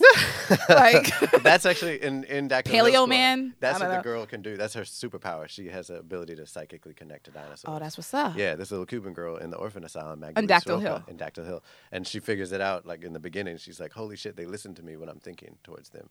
And so she's like the best dino wrangler in the world. You're blowing my mind right now, I'm just Daniel. saying. I'm about to go to the store, Hey. Amazon, put Yes. in my pre-orders Pre-order for that this shit. stuff. I'm getting the Dactyl Hill audiobook. Squad. Yes. I already have Last Shot. I'm going to go home and finish reading it. Please let me know what you think. In the meantime, please let the internets know where they can find you. You can find me on, really, you can just, who are we kidding? Twitter. That's it.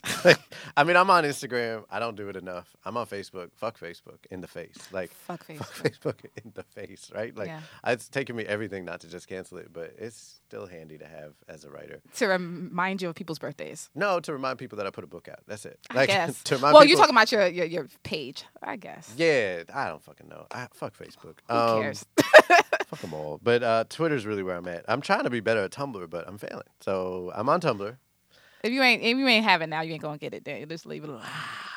Just leave it alone. The Grand Duchess of Tech has just put me in. Just me, leave it the alone. Grand Dutch of Tech. Stick with Twitter, okay? Okay, yes, Stick I'm on with Twitter. DJ Older at DJ Older. That's where you can find me. I'm quite active. Excellent. Yes. All right, fan bros, you heard it here. Daniel Jose Older. Make sure you get Hey. that book, The Last Shot. It's not. just Last Shot, but I call it The Last Shot. The Han and Lando story. Indeed. Lando. Make sure you hit him up, and we'll be back with more fan bros. Hey.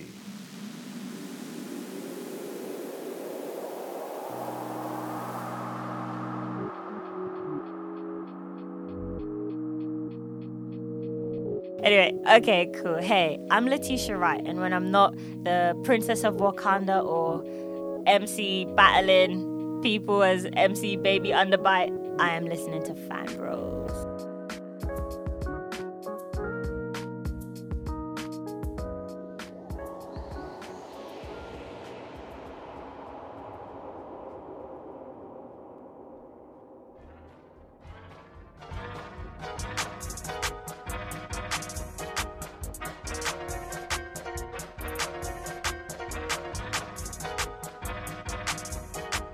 And welcome back, y'all. And I know you've been enjoying, loving this episode. You know, thank you, Tatiana, for holding us down. You know, I mean, he's a friend of the show. You know, I mean, he's used to it. You know, he's been here.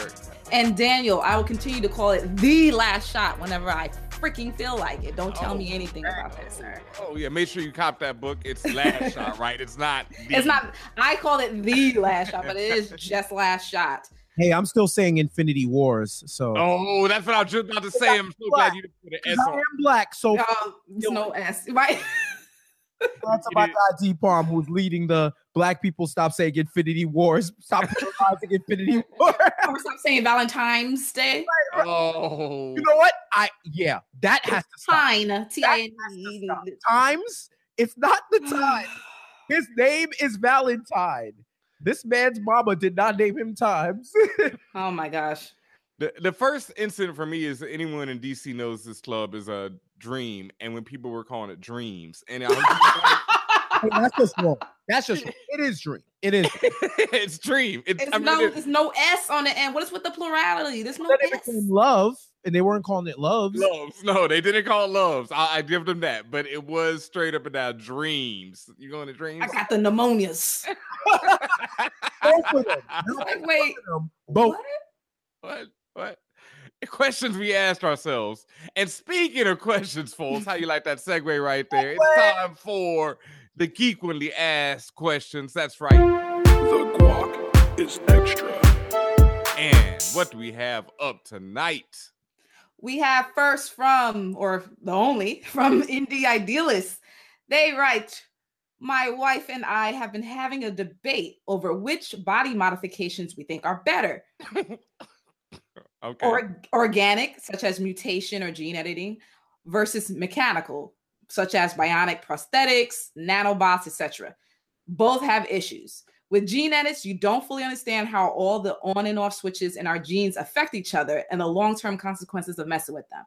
With the mechanical alterations, you run the risk of becoming obsolete as newer tech is created, or if you don't keep up with the latest software updates. What do you think is the case, and what do you prefer? That's a good ass question. Damn sure is. Y'all date nights are lit, boy. Right? That's a deep ass question. See, I think there's clearly pitfalls with both. Indie idealists already rounded out most of them, really. From the organic side, you're just talking about the fact that when it comes to science, we have proven time and time again, look at all the movies thereof, that we keep effing ish up because we're humans and we don't got it together. So organic, I feel like you're always going to run the risk of you pop out with the fifth eye over here, like something's going to go wrong that you don't F with.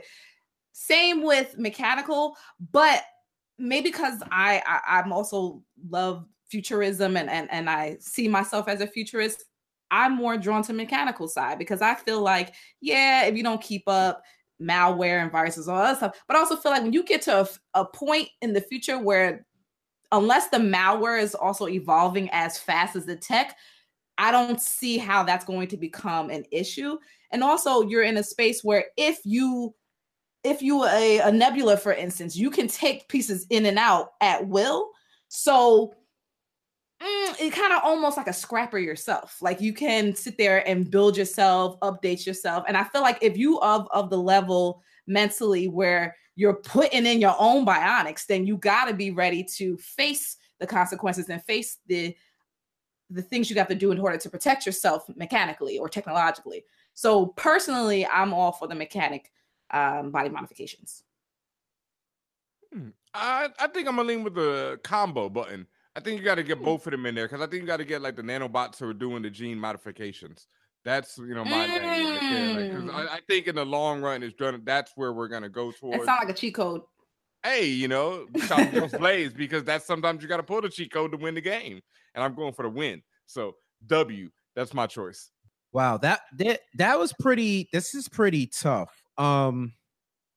See the one thing about growing naturally with your genetic modification is that you don't have to worry about foreign agents. So how metal interacts with your body, the fact, like, let's say, for example, I'm a cyborg, so I'm half cybernetic.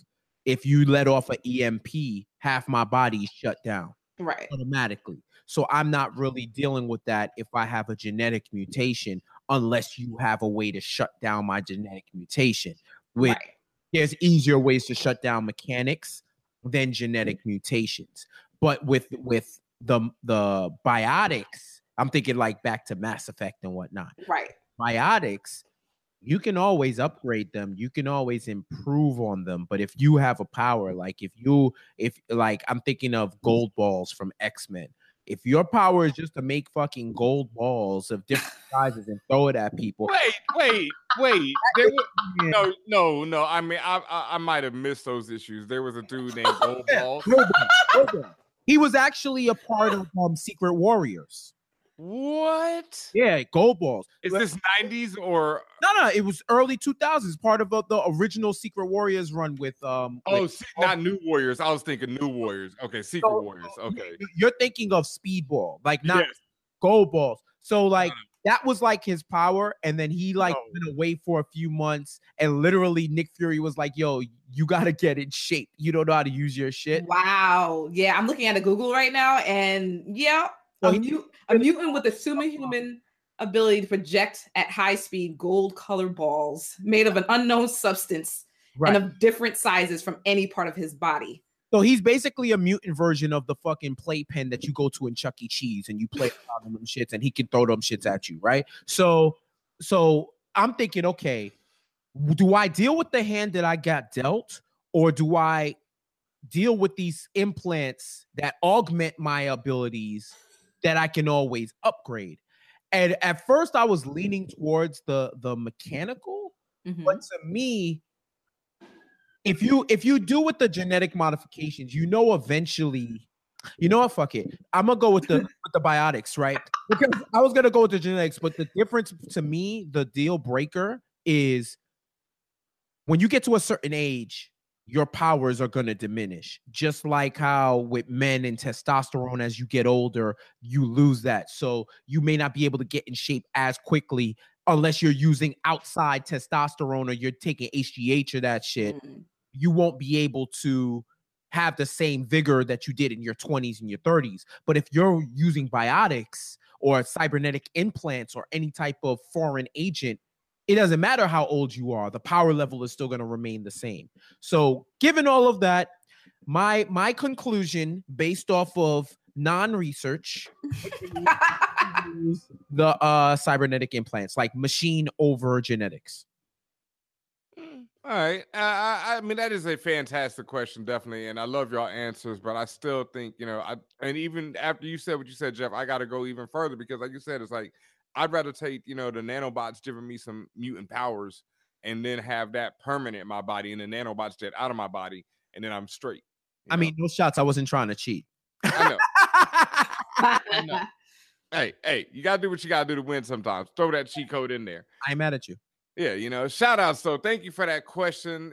Great question right there. If you have any other questions for us, you can always hit us up, contact@fanbros.com, or you can hit us on the Twitter, on the Instagram @fanbrosshow, anywhere on the internet's @fanbrosshow. Hit us up, send us your questions. Don't have to be about geek stuff, can be about anything at all. It's the Geekly Asked Questions. And sadly, that's it for tonight. But, we do have some other great stuff going on tonight because it is Comics Icon. That's weird doing that on video because everybody's seeing me do the extra. But they don't hear the extra. So it's like, but hey, shout out to everybody out there copping their comics using the hashtag ComicsICopped. Thank you for that. This weekend was Free Comic Book Day and it was super lit, as you can see. Oh snap! Oh my God. Wait, so what you got there? I see Avengers. What else? Okay, yeah, we got the new Avengers, which is kicking off Jason Aaron's run. I wasn't blown away by this. I don't know. This is just a preview though. It's not the whole issue. Right. So what's the next one? The next one is The World's Greatest Cartoonist, which features a whole bunch of different shorts from various cartoonists. I posted one of these on my Twitter today, DJ Ben Amin, where they were talking about how a princess back in the 1600s. Yeah, that's something I'll just leave for my Twitter. You can go read about that on there. What else you got? Ooh, got dark real quick in here. That was Overwatch. They dropped a comic. This is also a reprint. Free Comic Book Day. They like to give you old stuff, but I had not read this before, so this features the homegirl Zarya and was pretty dope. Not mad at this at all. Some other stuff right here. Yeah. Transformers Unicron right here kicks off. They're actually ending the whole run of Transformers, which has been going on from what I understand, like 14 years. I was gonna say I didn't even know it was still happening. Yo, the IDW has had the license for like 10, 14 years, something like that. And they've been printing comics. And some of these are really dope. Like, I don't personally read them, but people talk about them like as being some of the best comic books out. Like, wow. Yeah, there was this one series, the name slips my mind, but it's like Transformers something. More than meets the eye. More than meets the eye, yeah. The Transformers More Than Meets the Eye. And people always talk about that, how that joint is super fire. Like, did you read it, Jeff? Nah, but I've heard so much about it. Like my guy D-Palm, he's been like the champion. Like IDW needs to cut him a check. Like, I'm not even playing because he champions this. Like, and as a kid, I love Transformers. So at some point, I have to go back and read it because this is like giving them purpose, giving them like characteristics of what we loved as a kid, but taking it to a whole other level where it's not even about the Earth anymore. It's about them as a community, which is crazy.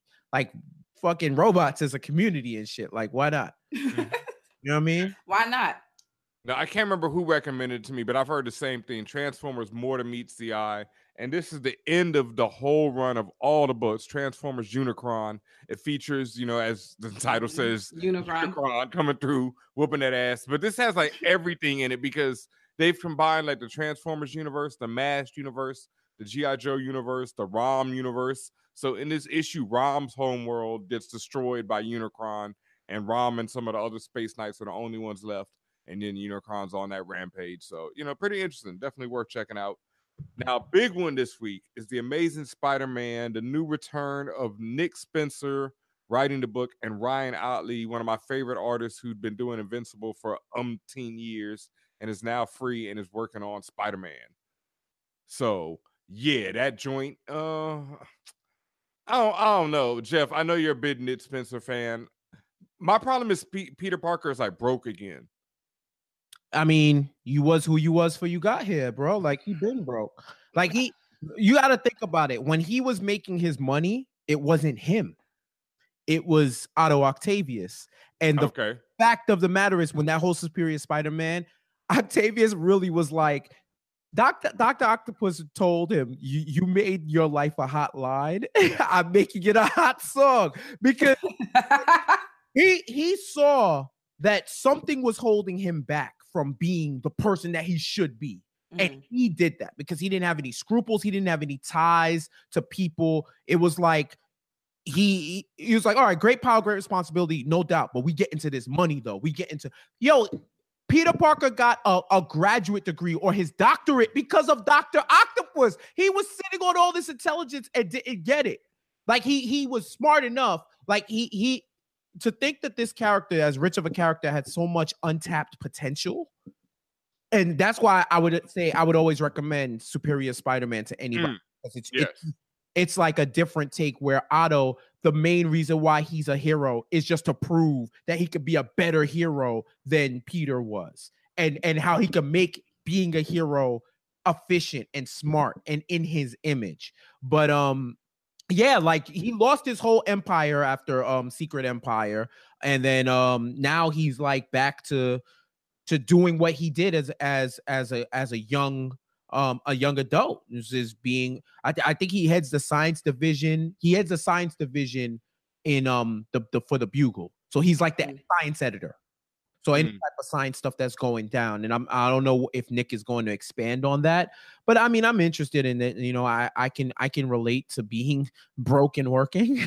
so he always has a soft spot for me. Yeah, no, I know you love Spider-Man, and I love Ryan Otley, so I'm definitely going to give the book a chance. There's an interesting twist at the end of the free comic book day that I won't give away yet because it's definitely part of what's going to, be expounded upon in later issues, and I enjoyed it overall, so I'll be checking in on it again. But this week, my God, yeah. I walked into the store. Shout out to a shop called Quest out here in LA. That was the shop that I went to for free comic book day. And I'm just looking through the store, and I've been waiting on this book. This is the Black Monday Murders. This is the second trade paperback of it because I only read it in trade. And Black Monday Murders is written by Jonathan Hickman with art by Tom Coker.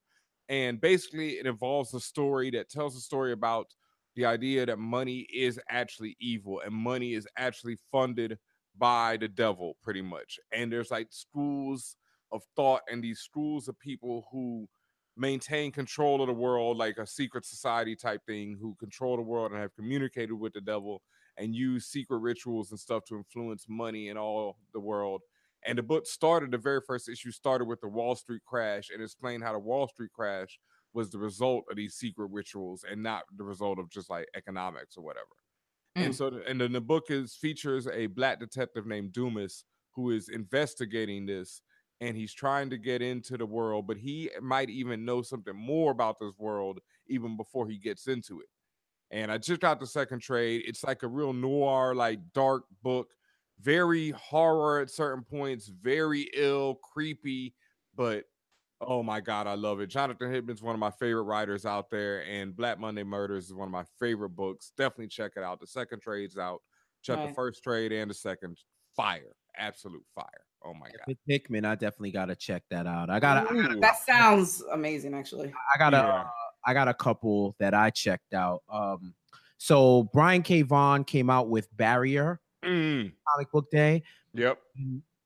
From what I'm gathering so far, it's like a tale of like illegal immigrants and shit like that. And what's ill about it is I think half the comic book is in Spanish. So I tried to read it late last night, and then I turned to like page 5, and someone hit the SAP button in my world. transmitido por SAP en español. So I was like, oh shit, this is lit. Now, mind you, I'm like semi-fluent. I'm not as fluent as I used to be, so I can understand it, but I can't read that shit at 3 o'clock in the morning. 4 o'clock. Yeah. I'm just like, yeah, it's no. I don't have time to read this in not my native language. But I think it's ill. There's no subtitles. Like you gotta know Spanish or do the get your Google Translate on it and follow along with it. And it's similar to when he uses Esperanto in Saga. Yep. Where Esperanto is Latin based too, but you can kind of sort of get it if you don't look it up. But I thought that was good for enrichment. But there's like from the 7th page on, it's all Spanish, like all Spanish. And I was damn, but it's supposed to be a part of a mini series, but I'm interested to read it. Like I definitely am. And Brian Michael Bendis, he ended his run because he's going to DC to write Action Comics. He ended his run on Spider-Man, Miles Morales' book, and that he wrote his final issue for this week that released. And it was cool because it mirrored when, for those of you who don't know, I believe in December, he had gotten an infection and he was sick and he was in the hospital for a few weeks. And all the writers and people that he knew, famous, not famous, had come to the hospital to check on him. You know, he's in and out of consciousness. And he wrote that story of him in the hospital for Miles after his arc where he had an infection and all the people that he knew him was coming to check on him, from his Uncle Aaron to his family to his best friend, Spider-Man himself, Peter Parker, a bunch. Tony Stark came through to check him. And I didn't know that was his story until I read his letter at the end. So it was a good way to tie up, because he's been on the book in one capacity or another for 18 years. Yep. And he's going to go do Action Comics and work with DC. But I felt it was a good place to wrap it up, and it was cool knowing the personal connection. So whoever takes it over next, good luck. Right. Who's to fill? But that book has been good, and also Batman's book. So a lot of people have been deeming it Bat Point. So oh, really? Yeah. So there's like a Flashpoint type thing going on? Yes and no. So Booster Gold, if a lot of you don't know, like he's a character from the future. He wanted to get Batman a gift for his wedding. So he decided his gift was going to be to go back in the past, stop his parents from getting murdered, so that he can appreciate the life. Like, it's almost like This Is Your Life. The Ghost of Christmas Past, Present, Future. Leave Martha and Bruce. So he does this so that Batman can appreciate it, and that was his gift. But everything is gone to shit. And I'm personally, I love Booster Gold as a character. So just to see Tom King write him, and it's like, he's an idiot. He's an idiot. But okay, see, that's my one problem with it, and that goes back to like the whole Peter Parker being back to being broke again. That's my problem. Is Nick Spencer hasn't done it yet, but Booster Gold has expanded a lot since being the Booster Gold that he's an idiot. Like, he had his own series where he saved the universe countless times, and Batman even thanked him for it. Yeah, but the thing is, it's not that he's reverting back to his idiocy. I forget the adjective to use, but I'll just walk it through and see if I get it right. He's still so brazen and so, like, he's so self-centered that he thinks that this is an idea because he's been a time master, that I can flip a switch, do this, and then once you awaken, fuck it, I'll flip it again. But leave Thomas and Martha alone, first of all. Like, I'm tired of stories with them, okay? Like, let them be dead and let that be the end of it. Cute with the whole, what if we go back and save them? Like, we're beyond that point where I care. Right. But it's not so much about them. It's about Batman, and he wanted to give him an appreciation for what he had, but he didn't anticipate that he may not want to go through all that drama. Yes.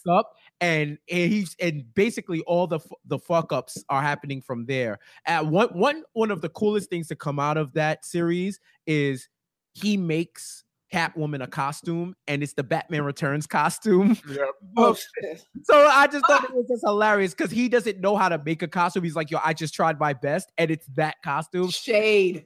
So yeah, so those were the two that I read this week, and along with reading all of the free comic book day stuff. It's the most wonderful time of the year. So, it's an exciting time. And I'm just going to quickly insert one. This wasn't a title for Free Comic Book Day, but it's an ongoing title that started in March, Oblivion Song by Robert Kirkman and Lorenzo De Felici. What? Yeah. So I actually, a few months ago, interviewed Robert and the rest of the creative crew on Oblivion Song. Basically, the story goes 10 years ago, just literally randomly, Philly, the entire city was transported, or maybe half of the city was transported to an alternate dimension known as Oblivion. So I think they say it was about 300K people just disappeared out of nowhere. What they was transported to this dimension where pretty much everything it's a hellscape. So every creature, plant, living being, whatever you want to call it, is completely adverse to humans. It's not the place you want to be. It's not this hotspot, okay? Just to put it simply.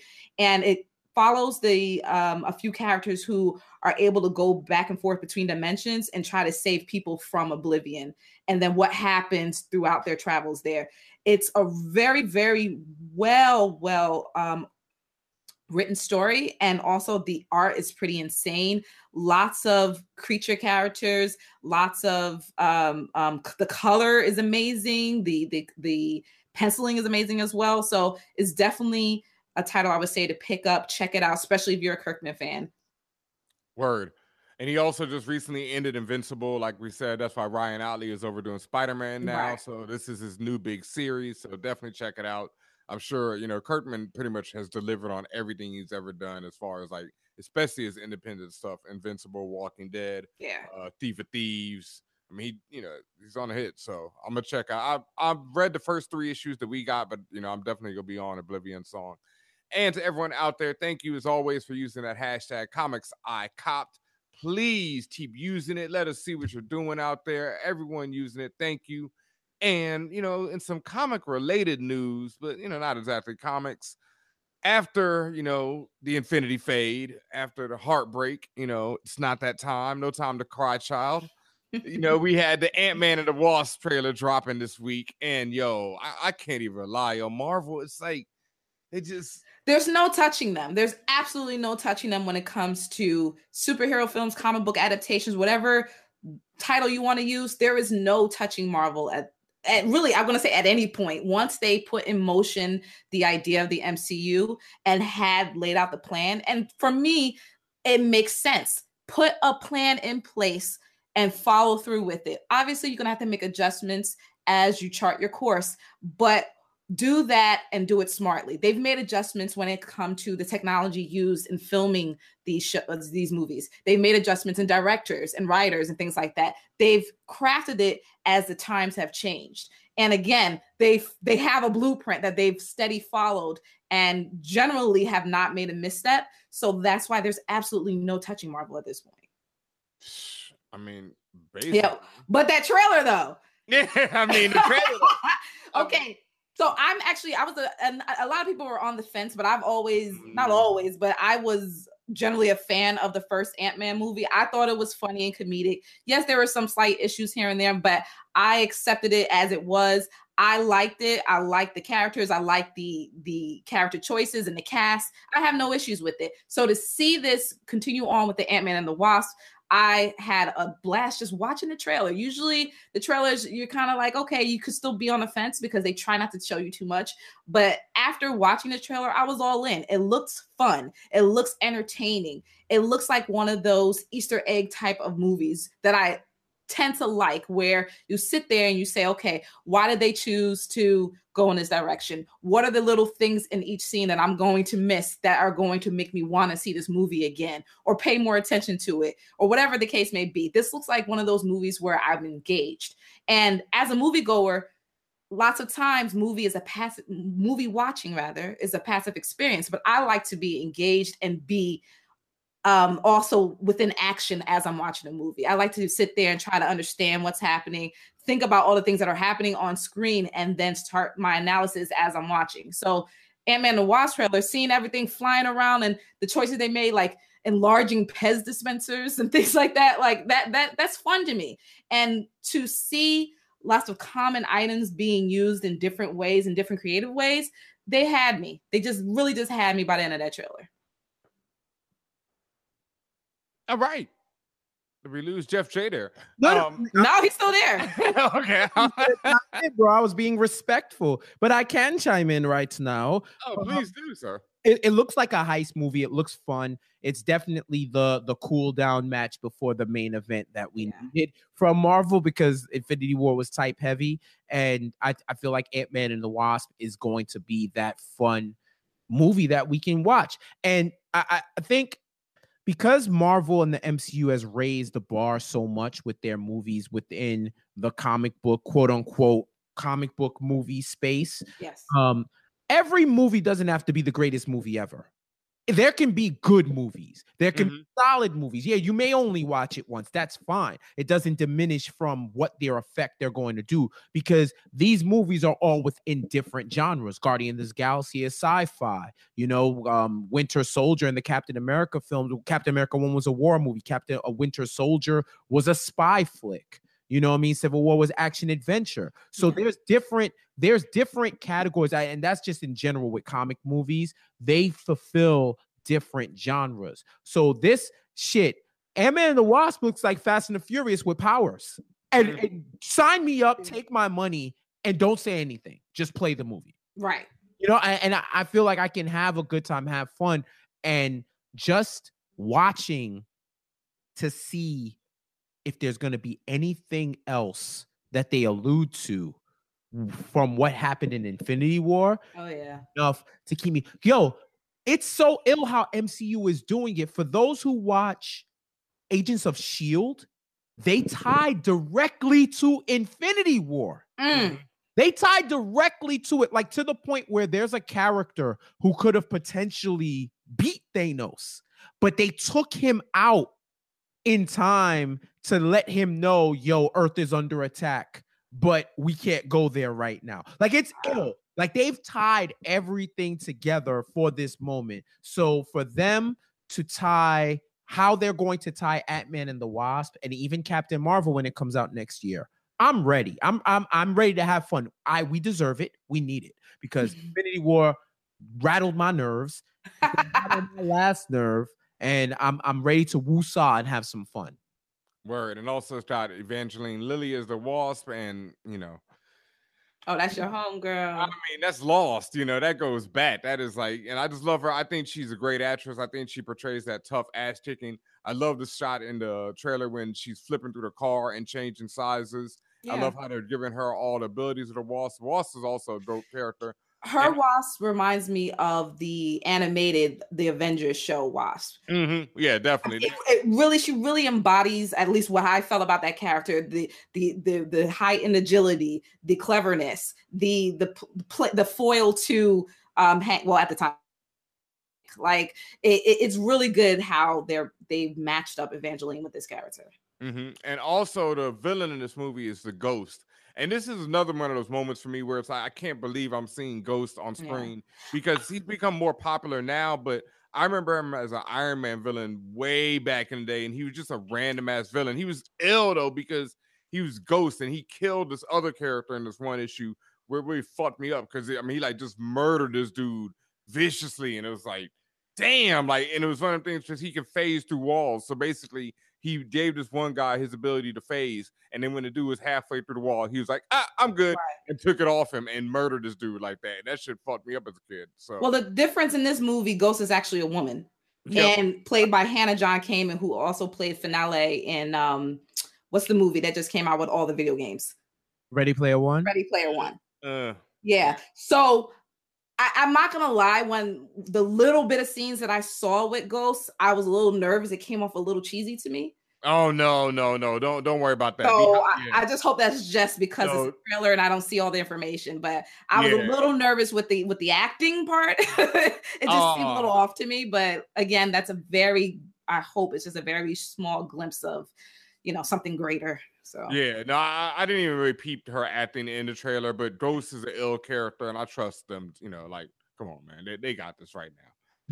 Some people who don't have it right now are whoever's in control of putting this Venom trailer out, and Venom movie. It's like Marvel just handed you the ball above the rim, and you just, Oh my gosh! First of all, brick. First of all, and you can attribute this to semantics or accent. Where is it ever pronounced symbiote? It's symbiote. Or at least that's how I've always pronounced it for the last 20 whatever years. You know what I mean? Like, I don't 30. Venom has now been around 30 years. It's maybe in Sony's offices they pronounce it like that, but good sirs, right. Where I'm from. I understand that's just a small tidbit. It's not really a major thing. Yes, it is. Some people be like, "Oh, girl, they're just saying it differently." I'm just saying it bothers me as someone who's sitting there watching and reading about this character forever, and then they go and do that. It was weird. My other concern is I have not been generally excited about this movie, even through the teasers, especially even after they said, as much as I love him, when they said Tom Hardy, I was just like, I just sat there and kind of like squinted because I was just like, really? Like, that's just not the person I would have thought. Bane, okay. Eddie Brock? I don't know. Eddie Brock in the original form of Eddie Brock was supposed to be a bigger, more menacing form of Peter Parker. That's the thing. That's why Venom becomes bigger and more menacing. Yeah, I mean, I don't mind physicality size. Like, he has it. Like, I don't have a problem with that. I don't care. It was just this that mumble mouth. Yeah, this person with this character, it didn't match up for me. It didn't match up for me mentally. That said, I was like, okay, let's wait and see what we get with these trailers. The trailers came and I was still kind of like ho-hum. It still feels like Tom Hardy. I still feel like I'm watching a movie with Tom Hardy. I don't feel like I'm watching a movie with Eddie Brock or the person who's supposed to be this. I don't see Venom. I just see Tom. And then further, when they finally showed Venom, the CGI version, I just kept saying, why is he so shiny? Like, what is going on? Is he like a gorilla in the mist? What is happening here? I didn't understand it was very like nasty, sticky kind of thing going on, and I wasn't with it. So for me, the trailer, when I saw the trailer, it did intrigue me a little bit to see the film more than I wanted to. And I would attribute that to Tom Hardy because he's a great actor. So when I saw him throughout the trailer, I was like, okay, I can see how people can lean into it. As far as the Venom symbiote itself, my man Chris said that it looked like a Venom hoodie.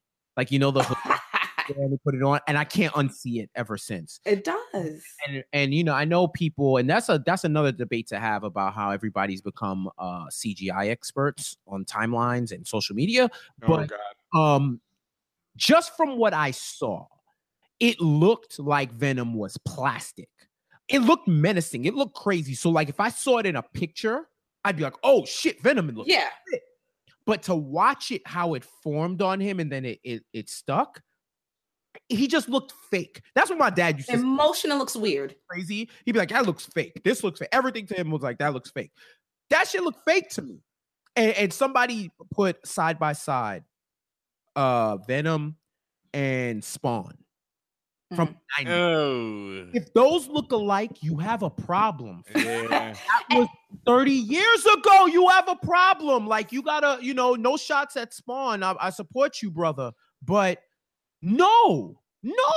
Like, I don't know. Maybe it's me, but I feel like you donate the money. You allocate the money to CGI and you make it happen. Like, a lot of the CGI. For all we know, this could just be the rough cut CGI, but I always sit here and say, how could you publicly release anything that rough or anything that questionable looking? Again, remember we said this is the age of global mistakes. So if you put out stuff like that, globally, everyone's going to say, what the fuck? So I agree with you. It just looked, I didn't believe it. It not to say that Venom is believable as an actual thing. It's just, I keep reminding myself of the animation. I am the cartoon head, and I'm just sitting here like that. The cartoon from the 90s looks better than this. There's something wrong. Facts. And also, everyone was arguing about the idea that, Venom shouldn't even look like Venom if they don't have Spider-Man in this movie, because the idea of Venom is that he's inspired by Spider-Man. Right. He's Spider-Man, so he grows the, evil version of Spider-Man. Right. So, but they still haven't been exactly clear if Tom Holland or if there will be like, a shot of Spider-Man swinging in the distance. And Venom's like, I hate that dude. Well, back in the summer 2017, they said verbatim, no Tom Holland in this movie. They didn't say, to your point, they didn't say it's not going to be, like you said, a shot. Yeah, somebody swinging around. I hate just him. To let you know, hey, he exists. But again, how do you ignore that layup? It's a major fucking issue. That's what it is. And that's the biggest hang up I'm going to have for this film. That the whole reason why Venom is Venom and is on Earth is because of Spider-Man. They've even expanded the Venom mythos for the symbiotes itself and where the symbiotes land. I believe they're called Clitharans or something like that. And they're from a whole nother Earth, a whole nother world where getting attached by them is almost like an affliction.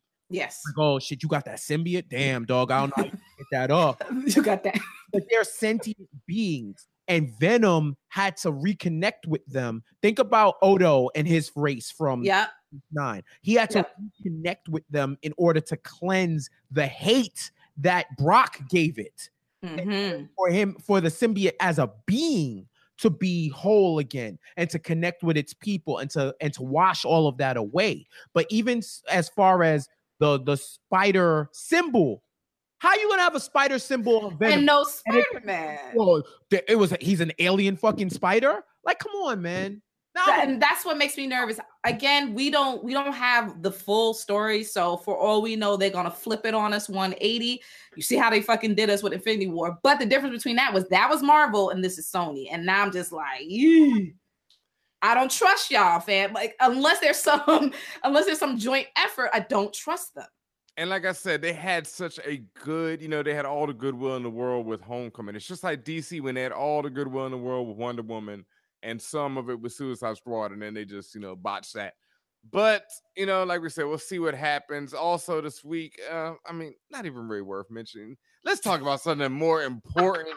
Is this Roar for Change. Yes. Make sure y'all check out the hashtag Roar for Change. This benefits who is this for exactly? It's for UNICEF. I'm all hyped for it. Like, it's all right. It benefits UNICEF.